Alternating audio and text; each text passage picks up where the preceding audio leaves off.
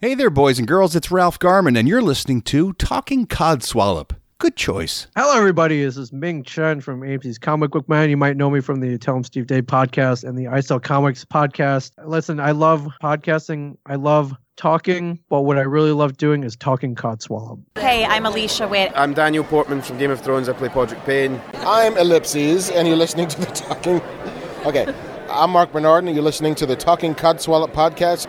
Hey man, it's Kevin Smith, Silent Bob, whose voice you were never used to hearing in the 90s until I started opening it up, man. And that's because I'm a podcaster and you're listening to a podcast, Talking Codswallop, right here, man.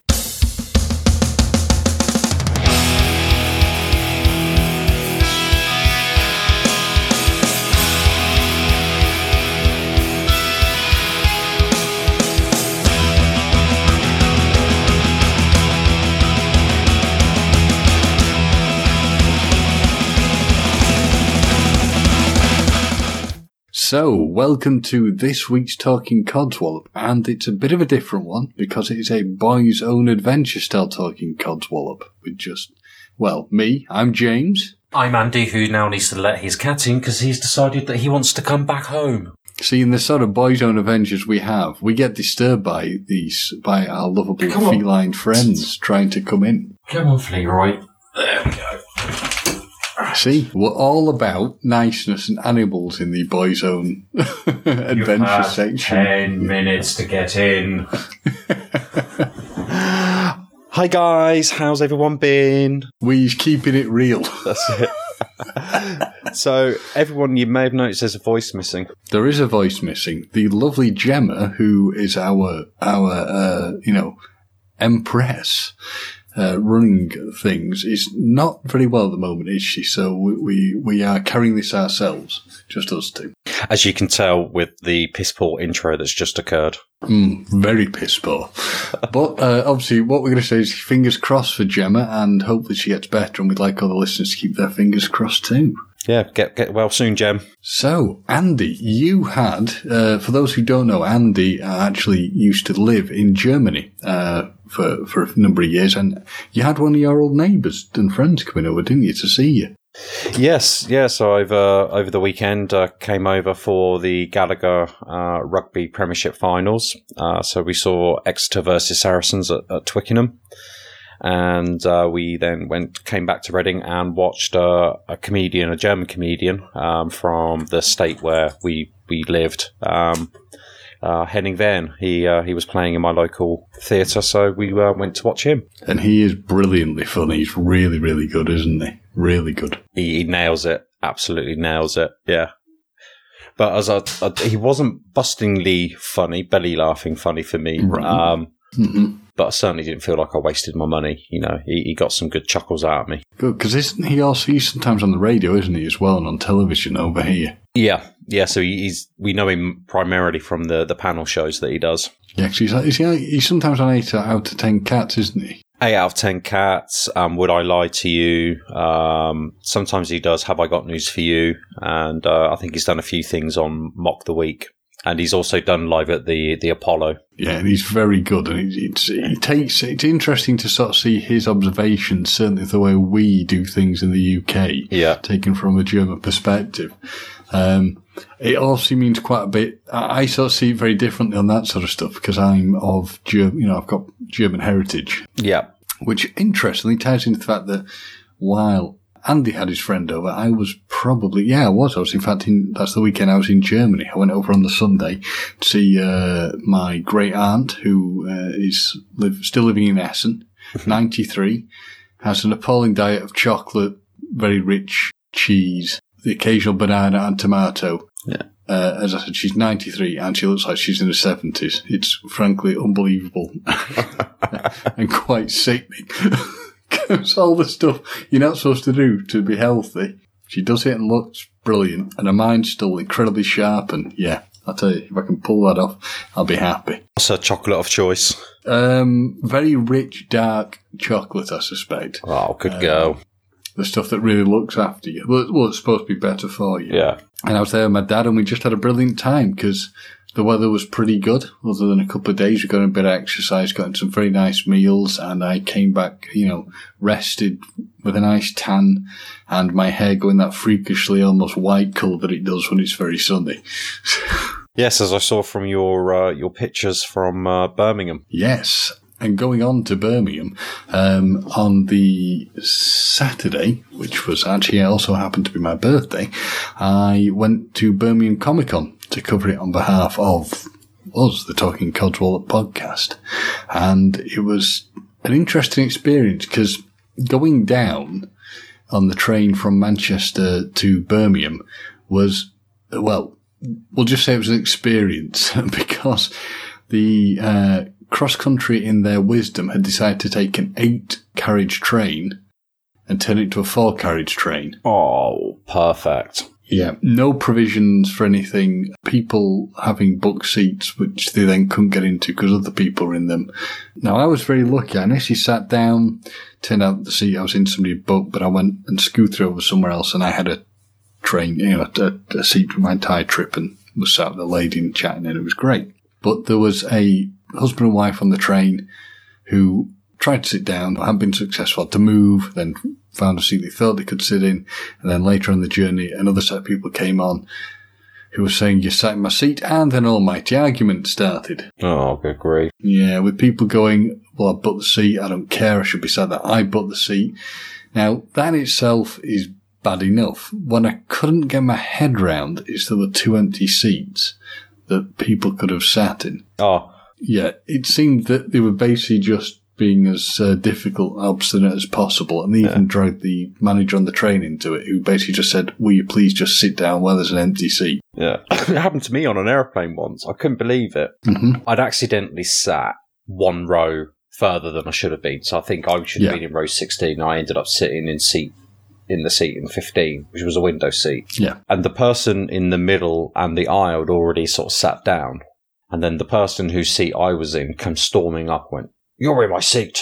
I was like, "Oh, am I? I don't think so." And looked at my ticket and looked up and realised my mistake and said, "Oh, I'm terribly sorry. I should be in the seat behind me. Why don't you just sit there?" Because it was 2 old people who were sat next to me.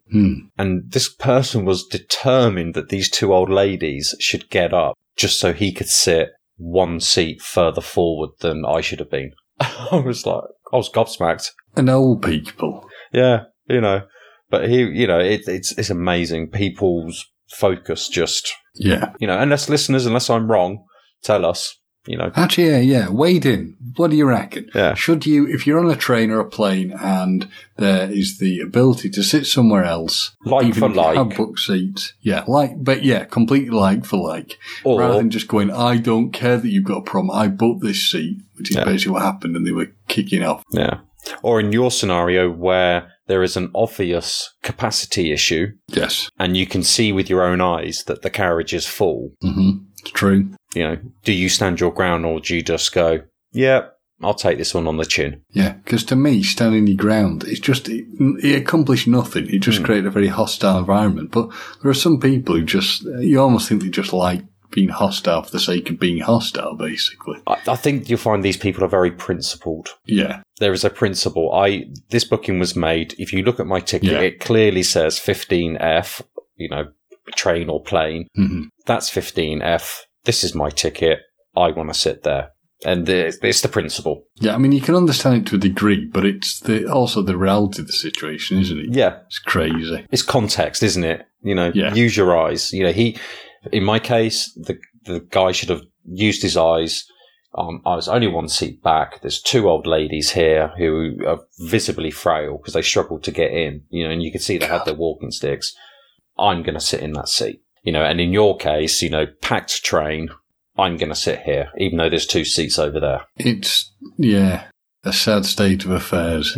But, that would be interesting, actually. What do the listeners reckon? Yeah. What's the best way of dealing with this? What's the decorum? Yeah. Wade in. So that was en route to Birmingham. And was it a train also packed with cosplayers and people dressed up for the occasion? Well, I was expecting that could be the case, but surprisingly, no. There were only 2 other people that I ended up sort of speaking to who actually went to the convention. And getting in was brilliant. It was really easy. There were no problems actually getting into the building. I saw a lot of very interesting people, but what really surprised me at the event as a whole is I didn't see that many really interesting sort of costumes on people. I saw some good costumes, but it was busy, but it didn't seem as full as with people who were putting the effort into dress up. So it's people, I think, who was like sort of me, just there for the experience of going to it, which is cool. There's no issues with that. But I was lucky when I went in. I actually made a beeline for an actor called Mark Strickson, who I particularly wanted to see. She'd been in A Christmas Carol, and a very specific version of it. There's a 1984 version, which is really faithful to the novel and has George C. Scott in it, and that's one of my favourite films. So I made a beeline for him. As soon as I went in, I was lucky enough to be able to get his autograph, and I spoke to him and said, could I get a few words interviewing you for the podcast I'm on?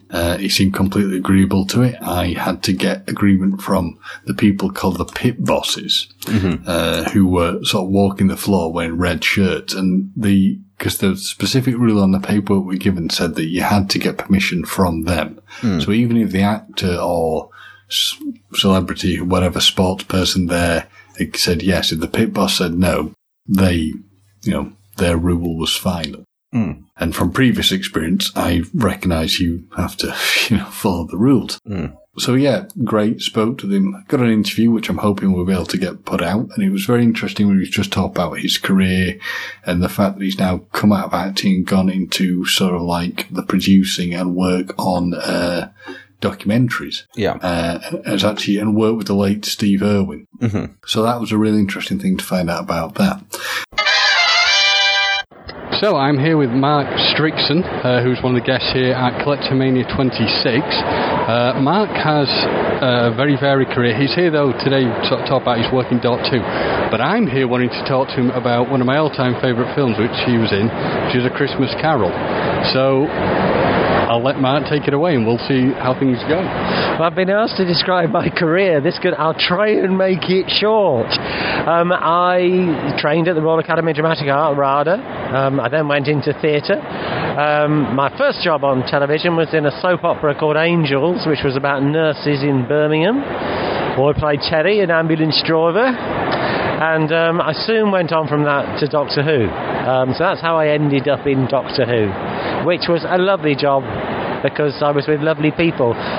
Peter Davis and Janet Fielding, Sarah Sutton, who I work with, were just really nice to work with. And we still see each other and get on very well. And one of the first jobs I did after that was A Christmas Carol. So what would you like to ask me about A Christmas Carol? Well, A Christmas Carol, to explain for those who haven't seen it, first thing I'll say is watch it. It's the 1984 version. It is the most faithful and accurate to the actual the book of the Charles Dickens novel. It is exceptionally well filmed, and obviously the part you played was a young Scrooge. So I'd like to know how you found out about the part, how you got it, and you told me something very interesting about when you were staying in Shrewsbury where it was filmed. So yeah, no, it was the normal way actors get jobs, really. Obviously George C. Scott played Scrooge, so they needed somebody who looked like a young George C. Scott, and I think it was my eyes, probably. But anyway, a few of us auditioned for it, and Clive Donner was the director, and I got the part, which was lovely. It was fantastic, because it was sort of like an all-star UK cast with George playing Scrooge, who I thought actually gave a very good performance. But the extraordinary thing was that my father, who'd been a musician and a teacher most of his life, actually changed jobs at that point in my life, and he became a manager for the National Trust, so looking after big houses for the National Trust. And the first job he got was looking after a house called Attingham Park outside Shrewsbury. Well, about a week after they moved in, I got the job on A Christmas Carol, and when I found out where they were filming, it was Attingham Park in Shrewsbury. So I was able to stay with my mum and dad and walk downstairs and out into the park, which they snowed up, used snow machines to make it look like Hyde Park in the winter and all those sorts of things. So it was amazing for me and my mum and dad, that it was filmed there. It's my mum's favourite film at Christmas for two reasons. One, I'm in it, but two, she lives there at one of the locations and she likes seeing it. And one of the people you work with, if my memory serves me correctly, Joanne Whaley, was that correct? She was working with you on... Joanne Whaley, yeah. Did you have any memories of working with her? No, I mean, I just really enjoyed myself. I love doing period things. It's fantastic to do period things. The only bad bit about it for me was I am a rubbish dancer. Well, I had to do that. You did better than I ever would. Well, I did my best. I thought, considering I'm a rubbish dancer, I got away with it. And what would you say you're playing an iconic, well-known character at a younger age. What did you find the most challenging part of playing Scrooge? You had to... What was nice about playing the young Scrooge was the young Scrooge was my age, right? And that's it. If you can play a character that is really your age, rather than having to go up 10 years or down 10 years, which you frequently have to do, it's great.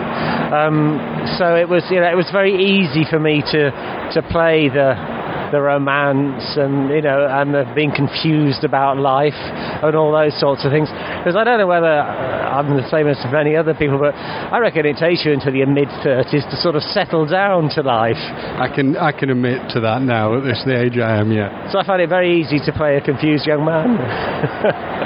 With Doctor Who, you were saying obviously you have very fond memories working on Doctor Who. What would you say is sort of your fondest memory working on that? I have lots of fond memories of working on Doctor Who. I mean, my fondest memory is really my first day. It was wonderful. For those of you people who don't know, it was a story called Mordrin Undead, and it starts off with my character Turlo stealing a very beautiful vintage car. Now, in the days when we made Doctor Who, there was no rehearsal before filming. So, I turned up at the location with absolutely no rehearsal at all. So the first thing they did was they said, now Mark, you've got to drive this car. It's what's called a double declutching car. They're quite hard to drive, so would you like to take it for a run? So I thought, well, this is all right. They give me a car probably worth £100,000 on my first day of filming, and they let me drive off into the English countryside on my own. Oh, if this is what Doctor Who's going to be like, I'm up for it. But then I did my first scene. And imagine you do your first scene. That's what you're stuck with as a regular character. The voice is what you're stuck with, the mannerisms, everything. And you've had no rehearsal. So anyway, John Nathan Turner, the producer, the first scene was me trying to persuade another guy called Hippo to get in the car and drive off in it.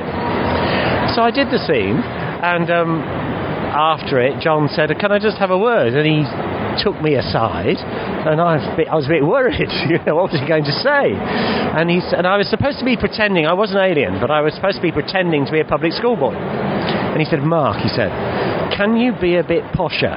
And I said, well, John, I said, not really, I was doing it as posh as I could. He said, and this is a great credit to John Nathan Turner and his producer skills. He said, that's fine, Mark. He said, you're going to have to be doing this for a while. Whatever you're happy with, I'm happy with it. And that was great. It was great, yeah. And how have things gone so far today? Have you been enjoying yourself? You got to... Well, today's weird. It's not weird. It's not any weirder than doing any Doctor Who convention or one of these Comic-Con things.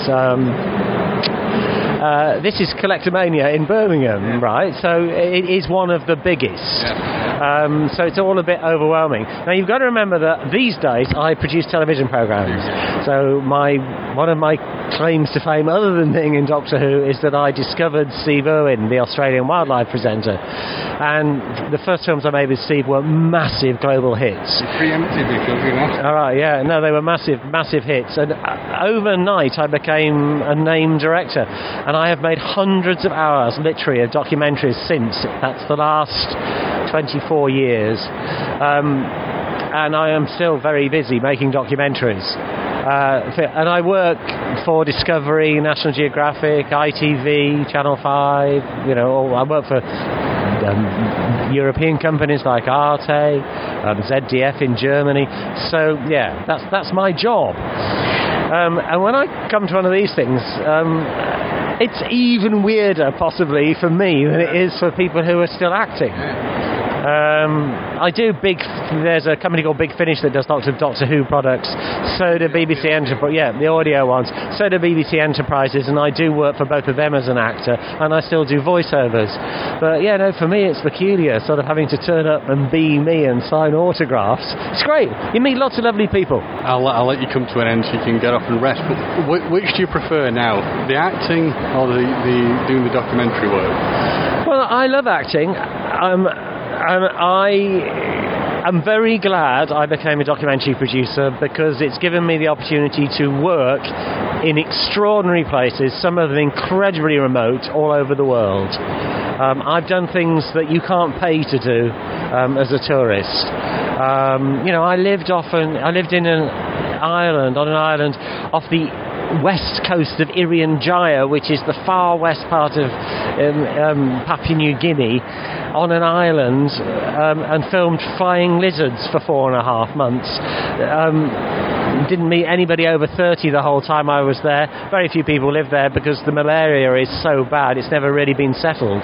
But I saw amazing things, and it was an extraordinary experience. I came out with tropical ulcers all over my body, but it didn't matter. They got better in the end. Well, that's a very positive way of looking at it. Things improve. But, at the end of the day, manta rays would come swimming down past the beach that we were on. You could just dive in the water and swim with these manta rays and things like that. So these are experiences that I've had that I would never have had if I'd just been an actor.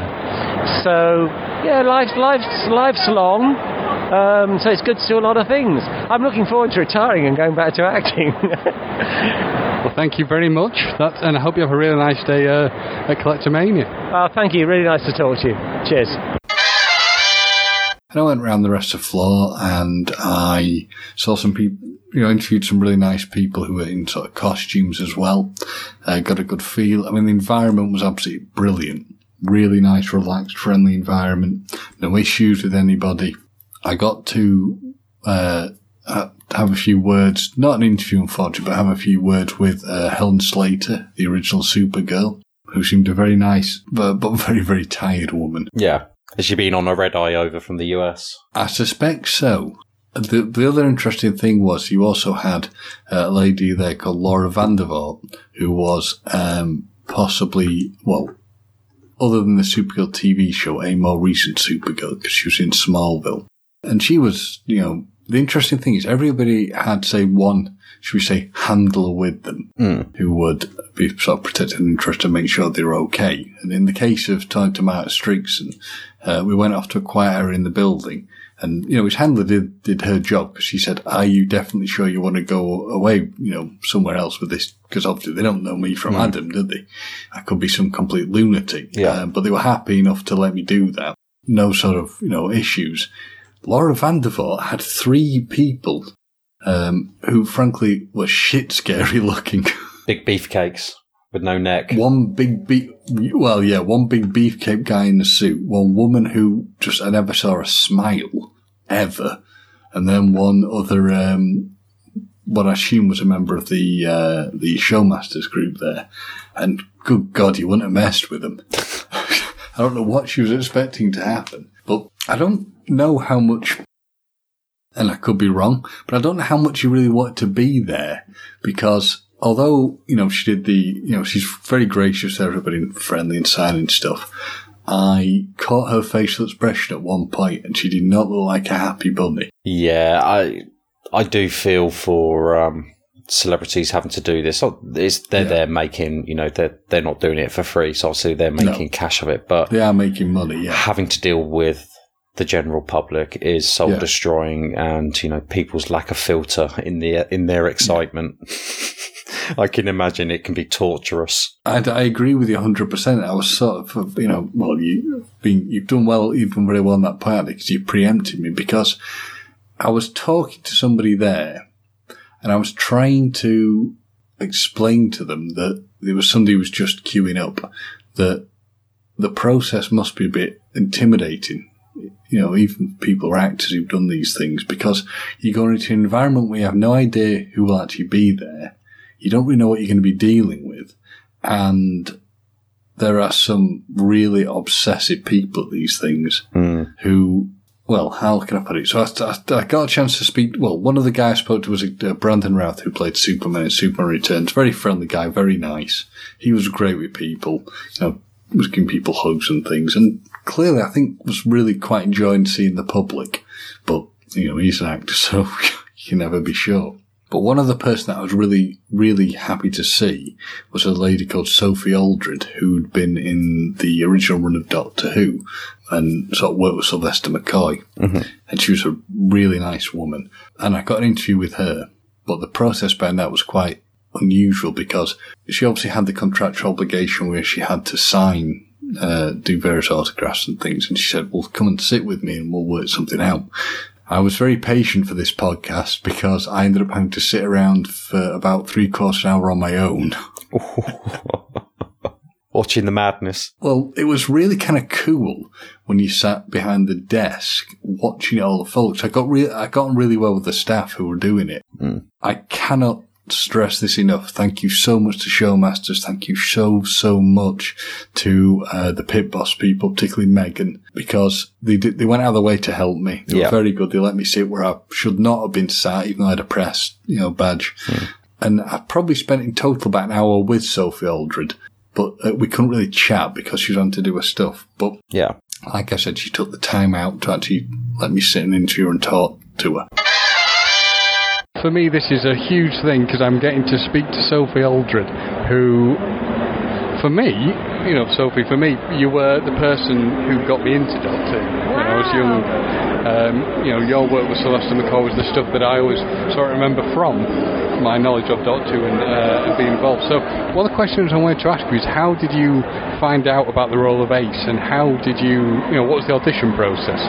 Oh, okay. So my agent put me up for 3 episodes of Doctor Who, and of course I'd not done any telly. I was singing in the back row of the chorus in a production of Fiddler on the Roof up in Manchester at the Opera House with the amazing Topol, who created the role of Tevye in the movie.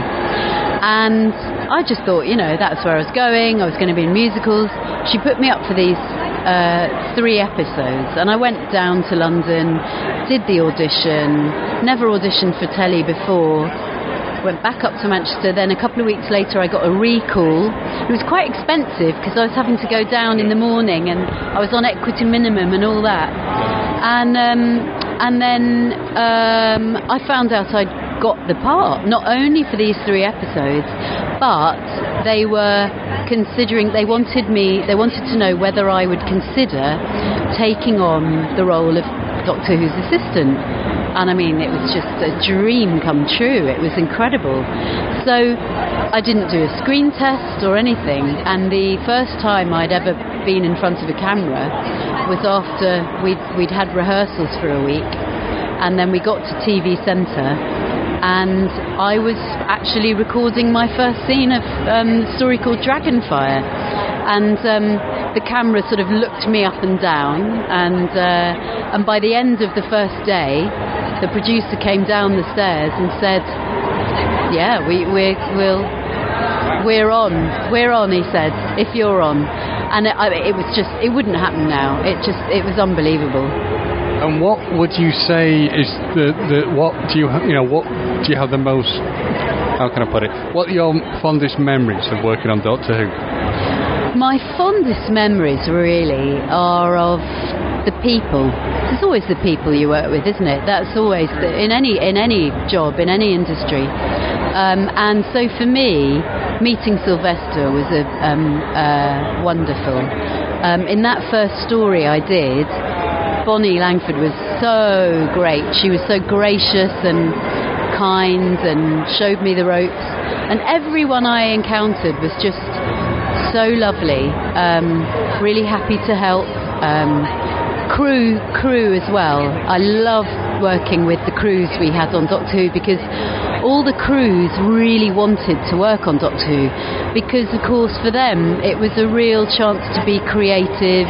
You had makeup and costume people and set designers who couldn't do what they did on Doctor Who anywhere else, because they were creating looks for monsters, for villains, for other worlds, for planets. So everyone was very excited to work on Doctor Who, and I think that was what the great thing was, this atmosphere of camaraderie and of everybody pulling together in difficult circumstances sometimes, in very small budgets, very long hours, very stressful, because we had to get as much done as we possibly could in the shortest amount of time. It's ironic, isn't it, that Doctor Who is a programme about a Time Lord, and, you know, there's never enough time. And what I always liked about Ace is that compared to sort of previous, probably she's been a very good template for the assistants that are around now, because she was sort of ballsy and feisty and didn't sort of take no for an answer. Ace was such a fantastic character to play, because she was a real role model for people who, at the time, we're talking 1987, there weren't very many young, strong female role models on TV. I can think of Susan Tully in EastEnders, who was very realistic, but really women, and had been on Doctor Who, sort of more ciphers and more sort of screaming, and there were strong characters, but they quickly used to turn into just somebody who was there to ask the Doctor where were they, what was happening, and so on. Whereas Ace, right the way through, was developed as a character, and that's in no small part thanks to our script editor, Andrew Cartmel, who was very concerned with having a lot of character development, and also Sylvester McCoy, who was generous enough as a Doctor to allow me to have a lot of the storyline. And one of the things that I love is you voiced Dennis the Menace. I did, yes. I did Dennis and Nasha, and it's quite funny because my initial reading of it was with a sort of slight Cockney accent, so it was like, come on Nasha, let's go! Yeah, come on everyone! And then the BBC came back after we'd recorded 5 episodes, and they said, how come that Dennis's parents are from up north and Dennis has got this kind of Cockney accent? So I had to redo the whole 5 episodes that we'd recorded in this, come on Nasha, let's go! Oh, you softy Walter! You know, in a northern accent instead. I love the fact you can just jump straight into it as well. One of the things that I've been really interested to see that you've been doing recently is you've been doing recordings with Trevor and Simon. Would you be able to tell my listeners a bit more about that, please? Yeah, definitely. Trevor and Simon were at university in Manchester with me. Simon was my year, Trevor was the year below. And we never got to work together, but I did love their style of comedy, so loved it. And we were obviously on TV at the same sort of time, because they were on Going Live and Live and Kicking, and I was doing Doctor Who and Words and Pictures and stuff for the BBC. And then there was one season where I was doing CITV. I was on a programme called Wow on Saturday mornings, and they were on the other side. And then weirdly, my husband was on Sky Sports doing Soccer AM, so you could kind of switch over and see me, my husband, and my friends all on telly on a Saturday morning. It was quite funny. But years later, we had a reunion of our Manchester students, and a great friend of ours, Claire Eden, who was an agent for a while, and then she produced a lot of audio stuff. She just suggested to Simon and me that we do something together. And he and Trev came up with these really great scripts called Strangeness in Space. And Claire and I it was real laugh out loud when I got them through, when I got the scripts and read them. And we did some podcasts which you can download for free, called Strangeness in Space, and yeah, they're really great. And we managed to start getting guest stars, so like Alexei Sayle and Who else all sorts of people. Doon McKeekan, who was in the day-to-day, and lots of Steve Coogan stuff, and Toast of London. She was also with us at Manchester, so she plays a big part in it as well. And basically it was a great chance for us mates to get together, have a laugh, and produce something of high quality that we thought fans would really like. Well, I've listened to it, and I've really enjoyed listening to it as well. So the one question, there's a couple more questions I just wanted to ask. So, sorry, I don't want to take too much of your time, but if they ask you back to Doctor Who, I find it, I cannot get my head around the fact Ace has not been back in the show. Would you return? Like a shot, yes. I want to know what people think happened to Ace, because she's really the only companion who never on telly got a send-off, or you never really know what happened.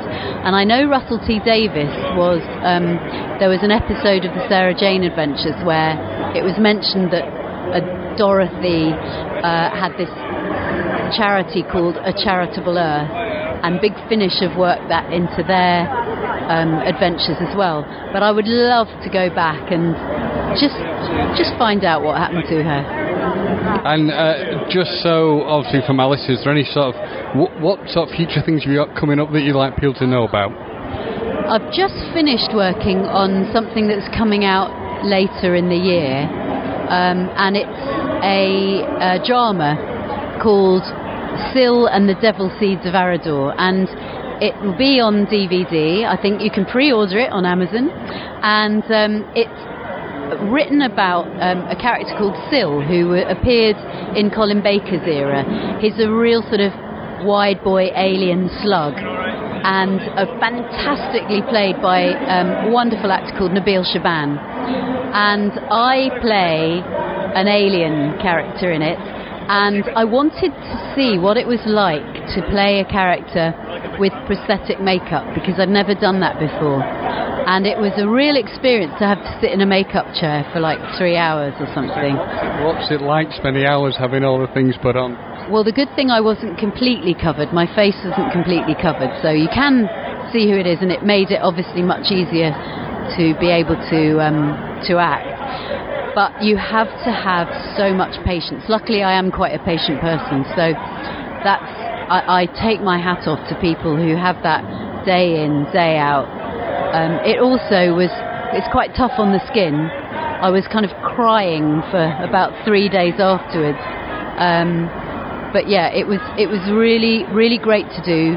Brilliant team working on it, fantastic crew, great cast. So I can recommend it to you. Excellent. And one question I always like to ask people is, in your line of work, if you could play any part at all, what would it be? Oh my goodness. Do you know what? I'm going to say, and it does vary from time to time, but I would like to play Ace again in Doctor Who. Well, thank you so much for taking the time to speak to me, and it's been absolutely wonderful. Thank you very much, James. Thank you. I met some amazing people there. There's a guy who redoes and makes Daleks. All right. Screen accurate, though. Nice. So, and that's his bread and butter. And that guy was amazing. We've got a link through with him on Twitter, actually. Oh, excellent. But as I said, Sophie Aldred was an absolutely wonderful person, really nice to speak to. And just very, very nice woman. Very nice. Same thing with Mark Streisand, very nice man. And all in all, it was just a really well-run day.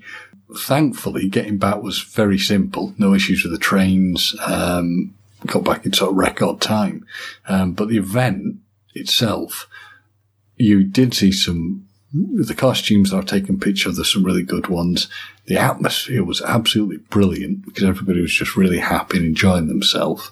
And it was all in all just a really good experience. It was nice to see people, when you're out and about, you see, and certainly while I saw on the train going up, you see far too many stressed, unhappy people. But at these sort of conventions, you just see a lot of very happy people. And it ran like clockwork. The way it was set up, it was really smoothly run. There were no issues that I could see with people getting autographs and things. I mean, there were huge queues at certain points for some of them, but that's what you'd expect. George Wendt, who was in Cheers, and I think like Toy Story films and had a pint Star Wars was incredibly popular, as was Brandon Routh and Laura Vandervoort. But again, the thing is that they all had time for people. Yeah. Even when you could see they were a bit, maybe not overly happy with being there, some of them. Which is understandable because you're tired, aren't you? You've got all these people asking for your time. And it will be very stressful at points when you're signing and talking. Yeah. I think everybody had a great time. And I'd recommend and I assume they will do number 27. If people do want to go to it, they really should go for it, because I don't think you'll find anywhere where they treat you any better, to be honest. The way the staff were there was absolutely brilliant.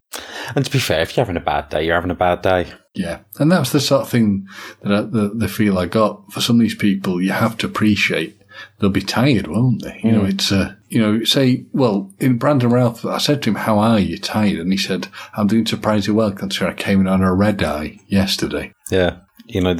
It's crazy because I imagine some people, they literally just roll off the aeroplane into a taxi into the event, and then roll back out. Well, I think that's what happened with Terry Hatch when she was at the event in Liverpool. I think she came in on the day, or very late on. Probably very late on the day before. Did the weekend and then left. Yeah. So you are right. For some people, like the people in the UK, they may just get there in the morning, get on with it. But I was chatting to the staff and they were saying how their starting time was sometimes it's 6 a.m. Yeah. And they've got to run all the way through that day to God knows what time in the evening. And they've got to run all the way through the next day. And they're doing that out of love, Yeah. I mean, I hats off to anyone who does the event management work, whether that's conventions, whether that's hospitality. Because one of the first jobs after leaving schools, I did silver service up at Silverstone Circuit for corporate hospitality. And you'd get there in July, say for the Grand Prix. It's dark when you get there and it's dark when you leave, because you're there before sunrise to get things set up, and you're there well past sunset, clearing down. So they are long days that I do not miss. So I'm always courteous to event staff, because you just know, the day that they've had. They don't need a stroppy customer up in their face. And they are. I mean, the people again can't follow them. And I actually recognise some of them from previous events I've been to, and we just got chatting about things. So all in all, as an event, I give it 10 out of 10. I think the only thing that was a bit of a letdown on the day was obviously the train journey going in, but that's nothing to do with them, is it? No. That's a separate thing. But I'm hoping that I'll be able to go to in the future, because, well, I just had a very enjoyable time. Oh, excellent. So, what would you pick out as lowlights of the event? The things that weren't so good? Yeah, before we then sort of go into the highlights. So what are the lowlights? That's a really hard one to answer, if I'm honest, Andy, because it was pretty well done. I think the only thing the only thing that I'd do that I'd improve it with is have somewhere to sit. Yeah. Because that was the only thing. There were a few little places you could sit, but they were generally for people who may be watching events, things like that. So the only thing I'd do is to allow people to have a bit of a rest. Yeah. But to be fair, everything was, the stuff that you would expect to normally be an issue at events, like say a toilet that was a mess. Yeah. No issues with that. Everything was kept really clean. They're on top of things. As to highlights for the event, I'd say to me the big highlight was, but again it's a personal thing, is the fact that I was getting to meet Mark Strickson, who was from the Christmas Carol film, and learn. And the recording will be in, I'm sure those interviews will be up for people to listen to learn all about his career and what he's doing now. Getting to have a few words with Brandon Routh was really good, because I like the guy's work. But I was really, really impressed to see that Sophie, well, to be fair with Sophie Aldred, I was very impressed to see her ability to interact with her fans, and the fact she was nice enough to take the time to talk to me, because she didn't have to do that. Neither did Mark Strickson. Neither of them had to put in the time and effort to talk to me to do a podcast interview. And the fact that also she's from, I remember from my childhood. Yeah. This was the person who got me aware and sort of have an interest in, Doctor Who, things like that. So those are the big highlights for me. It's one of these things where you walk away thinking, wow, I've told somebody I used to look at on TV as a kid. And I get, I can understand people some people have been a bit overawed by things like that. And, for some people it is their life. It's something they really live for. But yeah, I found it enjoyable. I can see the appeal of it. It's probably just finding, for some people, a bit of a concern when maybe they don't quite get the reality and against fantasy thing. Yeah. You get my drift? Yeah. So, apart from the lack of seating for those pushing 40 and above, and maybe the occasional obsessive fan, out of 10, how many fishes would you give the event? How many fishes would I give it? Well, the angling rod was out. You know what? I give it a 9. I really would give it a 9. A 9. A solid 9 cod out of 10. A solid 9 cod out of 10. The chippy's happy at that point. Excellent. 9 battered cod coming up. So, if you ever find yourself near Birmingham and the Comic-Con movie and Comic-Con, get yourself there. That's it. Yeah, get yourself to it. And also just keep an eye on Showmasters because they're doing London as well. Yeah. So they're producing some good stuff. I've seen the same thing just to say for all the sort of big conventions. I've not been to loads of them, but the ones I've certainly been to of late, the stuff done by Showmasters, the stuff that's done, that's coming up for the love of sci-fi sort of stuff. You're all seeing it being really well run. Yeah. And the fact that they're putting that effort in to get the big names, to get stuff that helps fans is just brilliant. Awesome. Today I'm here as Peter Capaldi's Doctor Who with my partner. And I'm Jodie Whittaker, new female 13th Doctor Who. Excellent costumes, I have to say. And I suspect you've had the same thing that I've done where people keep stopping and asking for photographs. So what makes you go as the Doctor? Oh, I've been a Doctor Who fan since I was born. It's just kept getting better and better over the years. Waiting on the new Doctor, grabbing the helm. Yeah, I can now, as a female, actually dressed as Doctor Who, which is brilliant. And she's really good, and I think she's going to get better and better. And again, I've watched it since I was little, So I'm gonna put the cat amongst the pigeons. Who is? I'm starting to get really, really mixed answers on this one. No domestic, please. Who is the best Doctor? David Tennant. Doctor? Peter Capaldi. See, for me, it's a toss-up between Capaldi and McGann, actually. I really like McGann's short run. I think he deserved a better... If he had a good run, he'd have been really good, yeah. So, yeah. And do you attend a lot of these events? Yes. Yeah. The first one we went to, we didn't dress up, but then when we saw everyone else dressed up, we thought, oh, why not? It's a bit of escapism, isn't it? So. Oh yeah. It's time for us to come out to play. Yeah. Let the adults have a go for a change. Well, the good thing is that what I like about this is the environment. You get a very nice, relaxed environment. There's no hassle from people. Unlike the train, I came up on where they were fighting over seats. But yeah. No, it's always good. It's like it says, it's a laid back, it's a relaxing day, but it's a fun day as well. So it's really good. Yeah. And how hot are you both in your costume? It's not too bad in here, but outside, we went outside for a bit and we came back in. It's too hot. Yeah. Warmer out there than in here. Yeah. With a long jacket, a hoodie and a woolly jumper, I am feeling the heat a bit at the moment. And do you just do this as sort of dressing up in the fan costumes, or do you have a promotion page, or is it just purely going out and having fun? Do a bit more. We've met another group, haven't we, and we go to their things. And 15th Cyber Legion. Yeah, 15th Cyber Legion. And we went to a thing at Neen Valley Railway the other week, which was fantastic. Daleks on steam trains. I mean, it was amazing. It was brilliant fun. Daleks squirting water as well. That's different. So, obviously, thank you both for taking the time to speak. Hope you have a nice day, and look forward to seeing you at future events. Thank you very much. Hi, I'm Joe Vanian. I'm from Wales, and I'm cosplaying as the Beast. And it's an exceptionally good costume. I mean, this is really good. It really looks the part. It must be, but we were discussing how you must be pretty warm in it, though.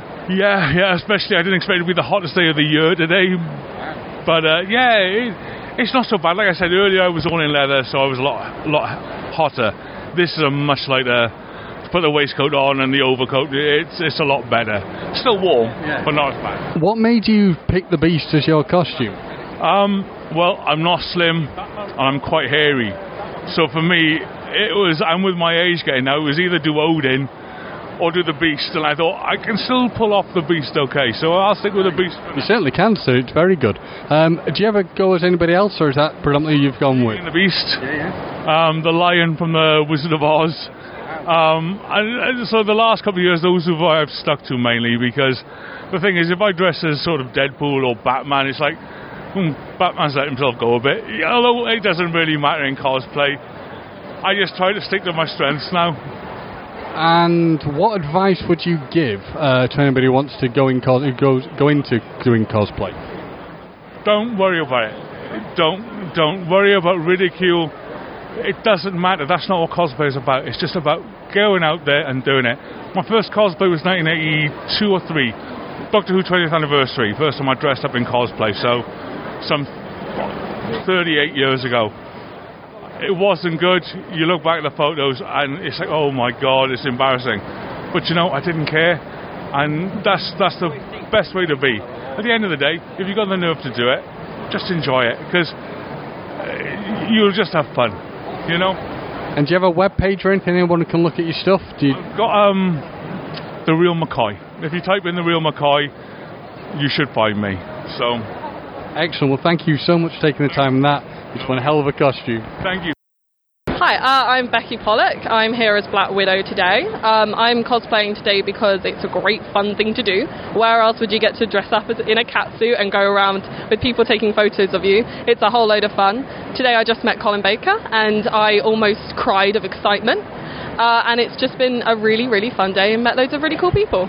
So I was going to ask the question, who have you most looked forward to meeting? Or who have you most enjoyed? But I think you pretty much answered it with Colin Baker. Oh, Colin Baker, he's just such an idol. I'm such a big Doctor Who fan. And last year at the London Comic Con I met Sylvester McCoy. And this year it's just, to keep that rhythm going is just the most exciting thing. Yeah. So, with regard to cosplay, do you dress up as anybody else? Have you got any other sort of people you like to cosplay as? So, for the last 2 years I've gone as Supergirl. So I've really been mixing out this year, so switching over to the dark side of Marvel, which is a whole lot of fun because you get to try new things every year and it's a lot of fun. Excellent. And obviously you go to quite a few of these. If you could give advice to anybody who is new to the idea of going into cosplaying, costuming, what would it be? Absolutely just throw yourself in. There is only a deep end here and it's just the most fun thing. When I first came to my first Comic-Con a few years ago, I was really nervous. I was worried to go up and talk to people or take photos. But after I've done it a few times, I absolutely love going up to people, and because everyone here is a fan of the same kind of thing, and everyone enjoys it so much that I would say just throw yourself in and have the best day you possibly can, because it's worth it. And do you have a web page that promotes your stuff at all? I have an Instagram, so it's called it's Becky on a Break, and it just follows me cosplaying, gap year, things like that, travelling. Well, thank you very much for taking the time to speak to me. I hope you have a really nice day. Thank you. You too. I'm Chris. I come here dressed as John Marsden. I come here for the cosplay. Been coming there for the past 3 years, and really enjoy it. So. And you've obviously said you've been coming to sort of these previously. What is it you enjoy the most about coming to these? Mostly being recognised as the characters, so people seeing the character, recognising it, wanting photos, having a chat about the cosplay and just the general atmosphere.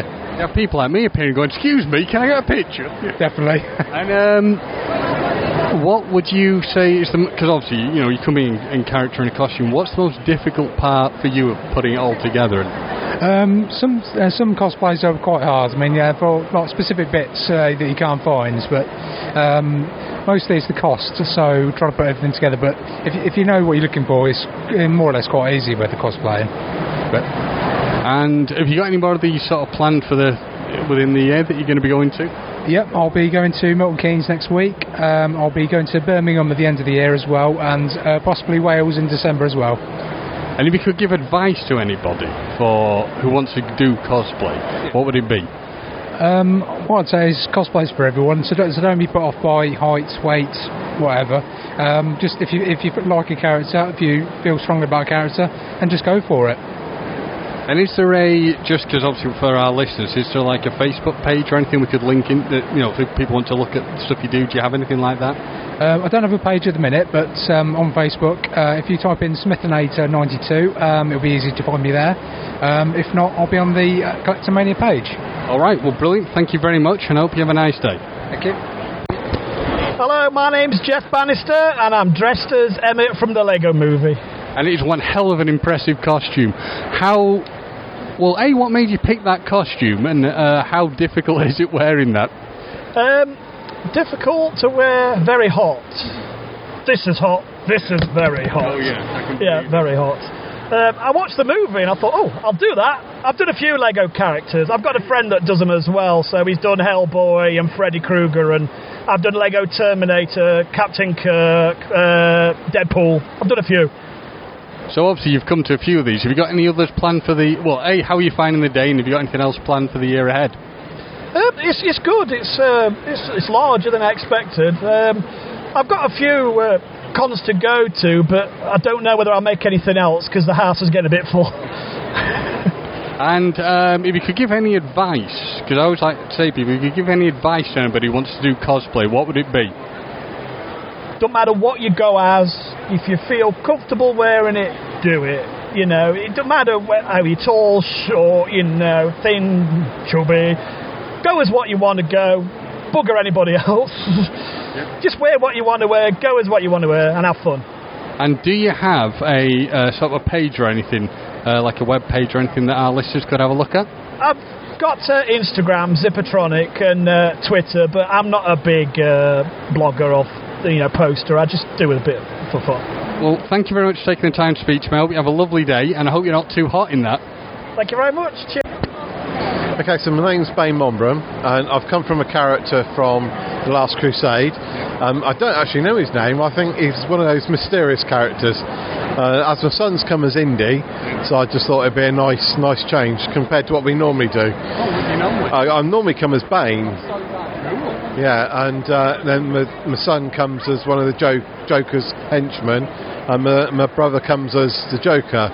So we normally make a quite good ensemble, but it's been a bit quiet this year, so it's just us two. And the other son that's Wolverine.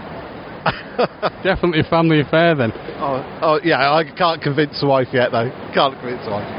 Because obviously all of you, your entire family sort of into it, which is brilliant. What got your passion into doing it then?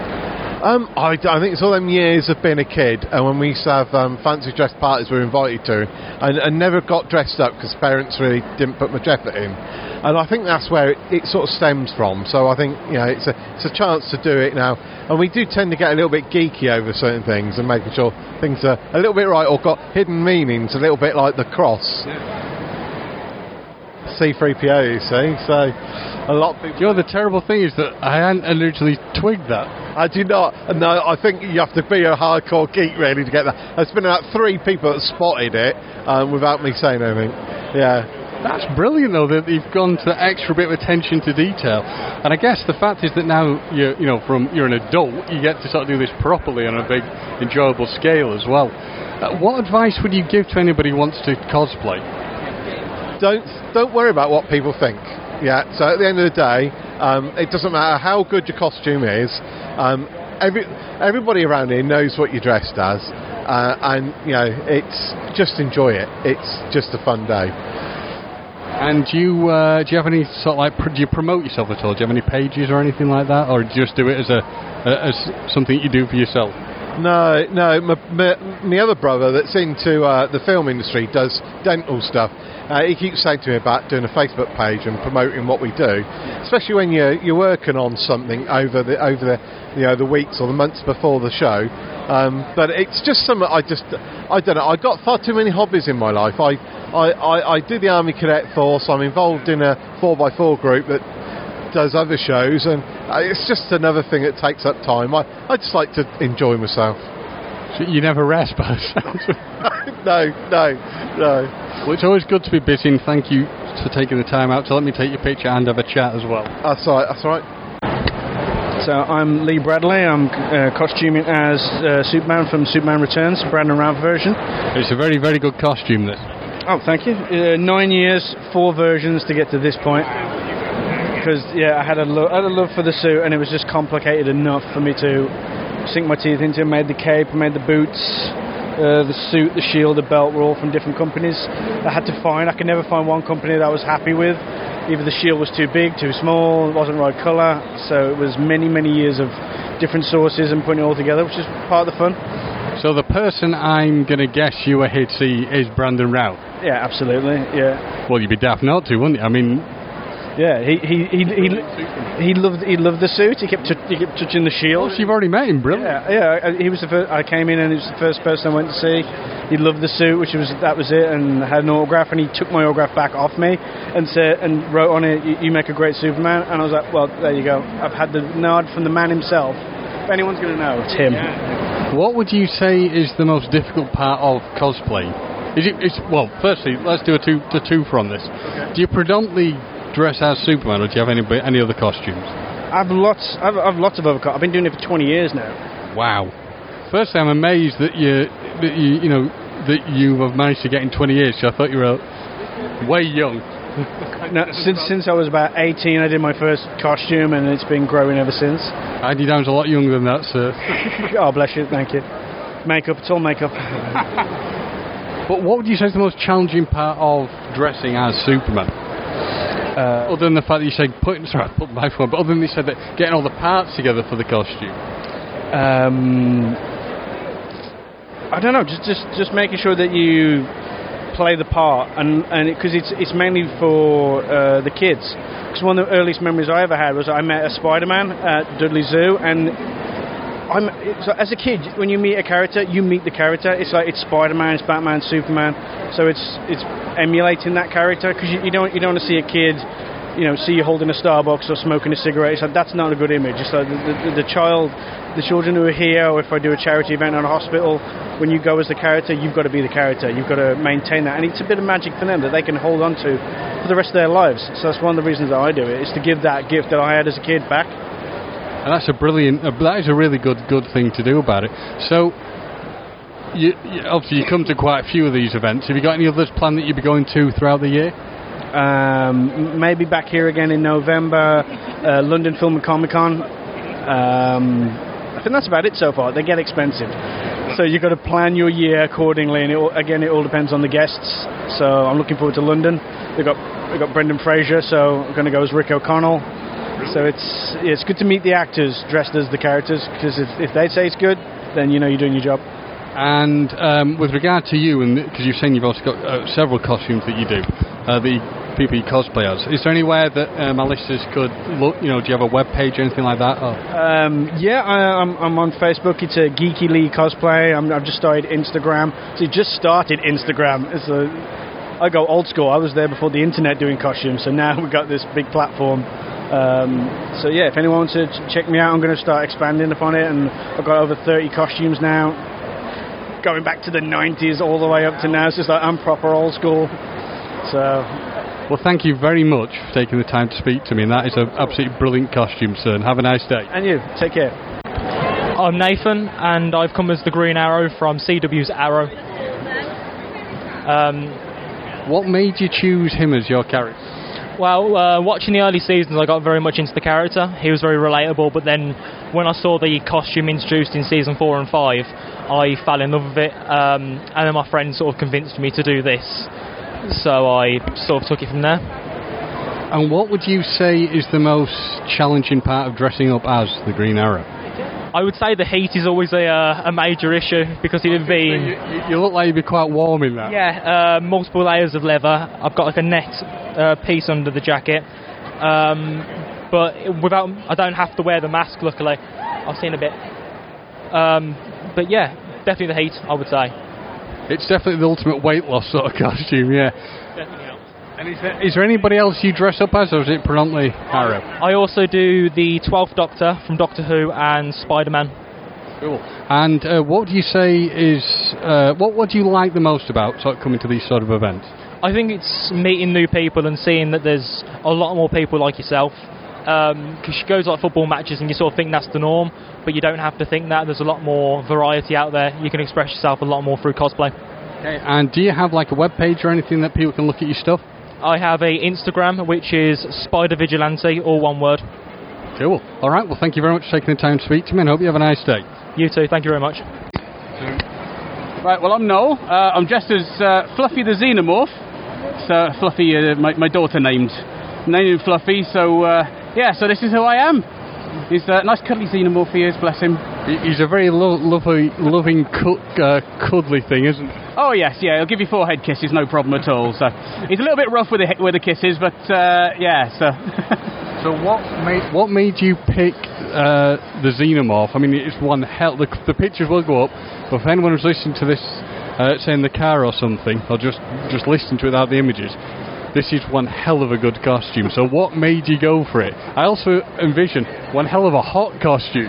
It is boiling. I've got sweat dripping in my eyes. I'm not sure if it's sweat or acid, to be fair. It feels like acid. But I've always loved Alien anyway. Ever since I was little, I got a tattoo on my arm. I've always loved aliens, and I've always wanted a life-size alien since I was I can't remember when. So I decided to make one. I did the first Comic-Con in Cardiff. Right. So I live in Barry, and I just did a quick chestburster cosplay, and I joked that the next cosplay will be grown up. Yeah, it'll be fully grown. Of course, I committed myself then, didn't I? So, and from then I made Fluffy, and that was about 3 years ago. And I've remade the head since then, so I can see it, and it's got more animatronics and everything in it as well, and sound now, which I've just debuting today. So I wasn't happy with the last head. And the feet are a killer as well, because I'm walking on heels all the time. Oh, right. So I know. I'm a glutton for punishment. I don't know why I do this, to be honest with you. Every time I wear it, I say, it's the last time. And it never is, because everyone loves it, so. Well, you can appreciate the pain that women must go through when they're walking in high heels, then. Oh, yeah, absolutely. You know, it's a nightmare, so it's... but, you know, you got to do what you got to do, haven't you? So obviously you're at Collectomania 26, so it's one to the 26th one of these. I was at the 25th, I think, last year. I was here last year. What do you most enjoy about coming to these sort of events? The people, to be honest with you. I tend not to go for the merchandise. I've got no pockets anyway. And the people and the guests. The odd guests, yeah, fine. Sometimes there's some amazing guests and you go and chat. I mean, the first time I wore Fluffy out, I can't remember his name now. The stunt coordinator who was dressed as the original Xenomorph. He actually got up from his desk and walked across to me. And I got some really nice pictures. He just wandered across. It was brilliant. I was like, oh my God. And but there's the people as well. You know, I made a lot of friends through cosplay, a lot of friends through Comic-Cons. And I know a few people here who are doing some cosplay talks across there. There's a couple of Predators around who are my friends as well, who I'm trying to look for, actually, and hunt, so I can get them before they get me. And so it's just listening to the atmosphere and the people. So yes, so there we are. And this as well, you know, I got a picture taken. As we're here now, yep. He's popular. No worries. The kids love it as well. Yeah. They say it's scary, but it's not that scary. So obviously, I think people are queuing to take pictures with you. But I'm going to ask one of the sort of questions. Obviously, what is the most challenging part? Well, I'll ask two actually. What's the most challenging part of making this wonderful costume? Oh God, getting it right and finding the time to do it. Oh.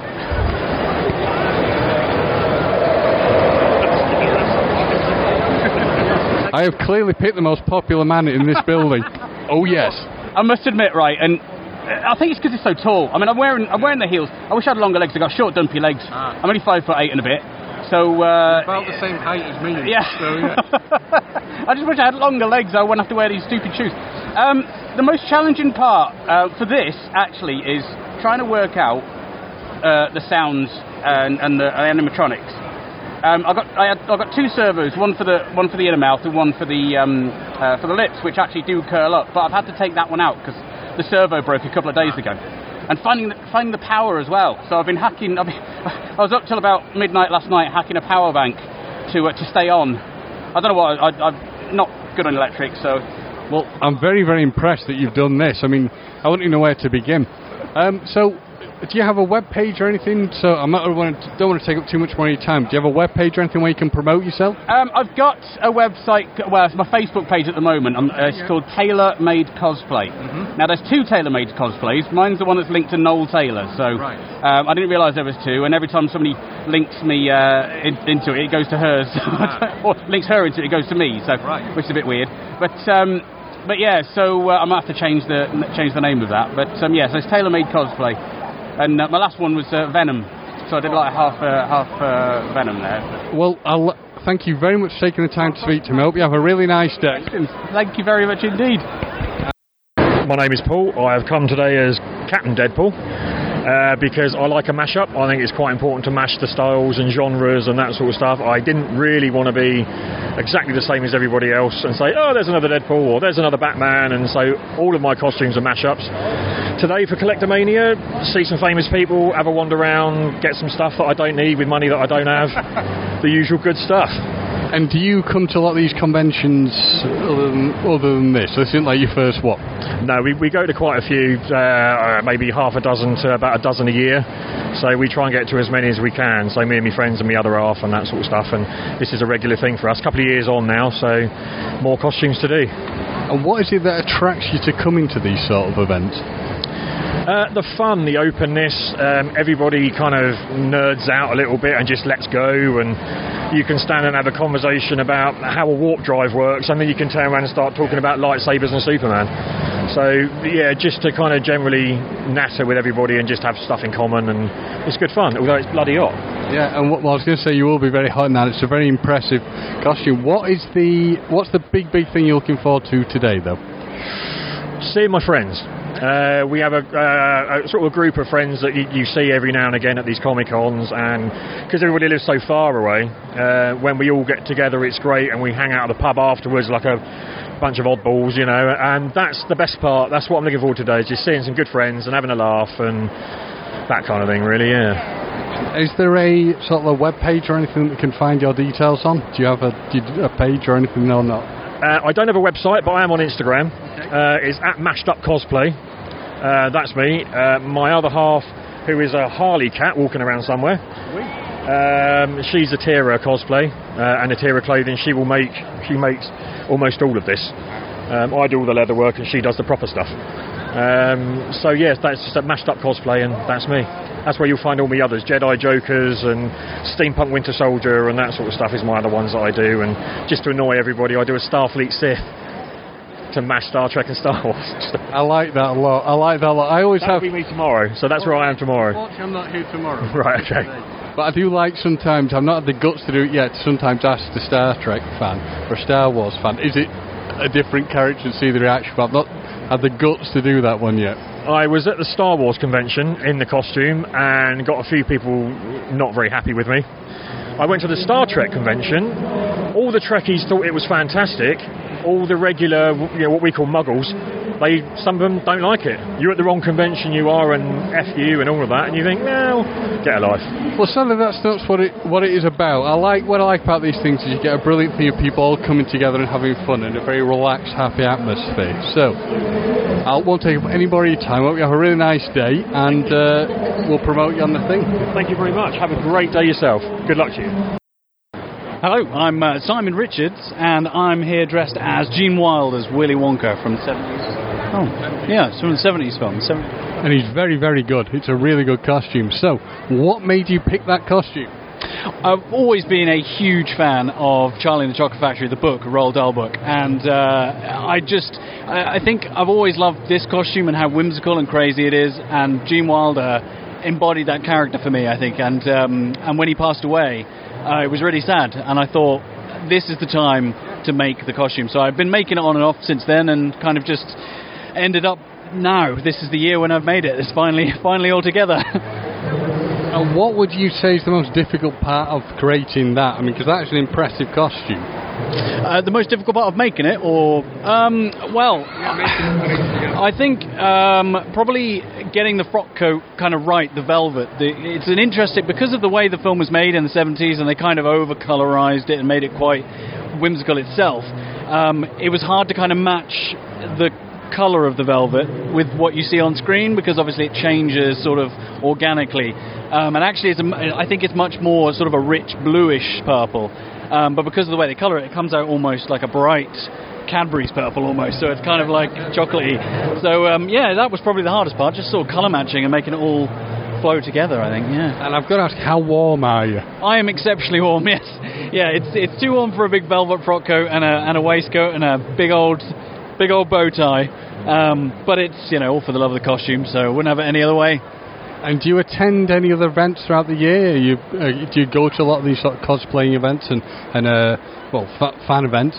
Yeah, well, I used to go to many more. I think over the years they've kind of got more and more frequent, actually, and they're more popular. So I kind of pick and choose. They're not the most cheapest things to go to all the time, depending on where you're travelling from. So I tend to pick a few big ones, a couple of small ones, and just kind of depends on the costume as well, really, because I've got quite a few in my repertoire. So tell me more. That's going to be my other question. Is there anyone else you got? Well, you beat me to that question. Okay, so I started off in cosplay doing sort of costumes of sort of Doctor Who characters, so the Doctor himself, and David Tennant's one was my kind of the Doctor that I chose at the time. And so then, from then, my main one is Captain Jack Sparrow, so that's my big one that I do. And then just other little kind of characters, Indiana Jones I do as well, which is a good one. And then I've got V for Vendetta, the full whack. But again, on days like this, it's a winter one, that one. So basically every costume you have is like the ultimate weight loss program. Yes, yeah, it seems to be. I could lose a good stone or two in weight just in sweating, walking around. But I absolutely love it, so great. And with regard to yourself and because you've got more than one costume, which is brilliant, is there any sort of fan page you have for yourself, any web page, anything like that? Basically my Instagram is just srichards182. I've got a Captain Jack Sparrow page you could find, which is just, I think it's Simon Richards, Captain Jack Sparrow costumer. So you'll spot me on there. But no, I just kind of post up bits and pieces, really, and I do a lot of sort of charity work with the costume, mostly as Jack Sparrow, because it's a really big hitter with sort of all ages as such, so it's a really nice one to do. But yeah, so that's me, really, in a nutshell. Well, thanks for taking the time to speak to me, and hope you have a nice day. An excellent costume choice. Well, thank you very much. Thanks. Hi there, guys. My name's Tom Connor. I run a little business called Tom's Refurbishments in Chesterfield, North Derbyshire, and I refurbish, repair and remake parts of full-size Daleks all up and down the country. And my associate here is Dalek Dave Mark III. Say hello, Dave. Greetings, humans. I am Dalek Unit Dave Mark III. You will obey Dalek instructions or be exterminated. You can't argue with that, can you? So, how did you get into doing this?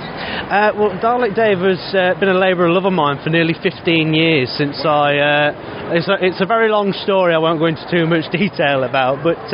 he's looking good. Oh, thank you very much. It's, like I say, he's been a very big labour of love for me. A friend of mine in Barnsley revamped him about 8 years ago, and since then I've learned a couple of tricks of the trade myself, working on him, and then refurbished a couple of others which are based in Scarborough, Chesterfield, and as far as Cornwall as well. And Dalek Dave is yet to now become a new fully fledged member of the Sons of Skaro permanently. And what's the most challenging part of this? One of the most challenging parts, I would say it's a sort of cross between getting the wheelchairs welded up properly so they go into the bases correctly. Another nice little challenge I like to do is when I get orders in for the neck sections, it's just trying to get them so that all the struts are exactly 90 degrees upwards, because they do twist every now and then when I'm building them, but some people like that because they look a bit more authentic to the BBC ones. And I'm going to assume the most rewarding thing is coming to events like this and the reaction. Oh, the reaction's absolutely fantastic, especially from the children. They absolutely love the Daleks. They can't get enough of them. It's lovely to see that although the show is over 50 years old now, they can still generate so much joy in a child's eyes, and then they can terrify the life out of all the mums and dads as well still. But how brilliant is it to see that the design of the Dalek hasn't actually changed really that much? Things have altered obviously to improve its appearance, but I'm saying the overall design. Yeah. You can almost think it's like a Porsche 911, isn't it? They've changed little elements. Yeah. But the genesis of the design is the same. Yeah. Well, that's the thing, that the Dalek design itself is very iconic, and it's, like you say, it's not changed a great deal over the past 50 years. There was a massive redesign in 2010, which was loved by a lot and hated by a many, but it's each to their own on their different tastes. To me, a Dalek is a Dalek, period, and I'm happy to refurbish and repair any make or model for, so long as somebody is wanting to have it done right. That's not a problem. And what's it like in there? Depending on how somebody has built it, it can be roomy or it can be very claustrophobic. I'm quite privileged to have the fact that Dalek Dave is made mainly of fiberglass, so he's quite roomy. But then other constructions which are made mainly out of plywood and other pieces of material like that, they might be a bit more cramped inside to keep the structural integrity, so they're event worthy. Excellent. So, just so my listeners know, what future events are you going to be at? Future events for my diary, personally, I wouldn't be able to tell you unless I had my diary to hand. It's normally my wife, Lauren, who takes care of all that, you see. She manages the account side and organises the events. I'm literally just the guy who makes all the stuff and puts it together. Well, what I would say is, obviously, huge thank you for this. And if you just tell us again, for my listeners, if they wanted to, learn more about what you do and maybe, commission work from you, where they can go. Yeah, well, we have Facebook, Instagram and Twitter. You can find us at Tom's Refurbishments. Just type in Tom's Refurbishments onto Google and you'll most likely get the Facebook page straight away as your first results. But like I say, we are on Twitter as at toms.refurbs, or I think it's an underscore, I can't remember. It's the wife again who set it up and manages all that. And the Instagram as well is pretty much the same, just Tom's Refurbishments. You'll find us. Drop us a message. We're more than happy to give advice and assistance for free of charge, because a lot of it is general knowledge that can be found on forums, but anything which you want privately commissioned, we can always discuss options. Nothing is I would say nothing is impossible, but I don't want to shoot myself in the foot. A lot of things are able to be done, so just get in touch and we'll see what we can do for you. Brilliant. Well, thank you very much. Thank you, Dalek Dave, and I hope you all have a nice day. Thank you. I think we've been talking enough Codswallop this week. I've been James. I've been Andy. Gemma has been ill, so everyone again, thoughts and prayers.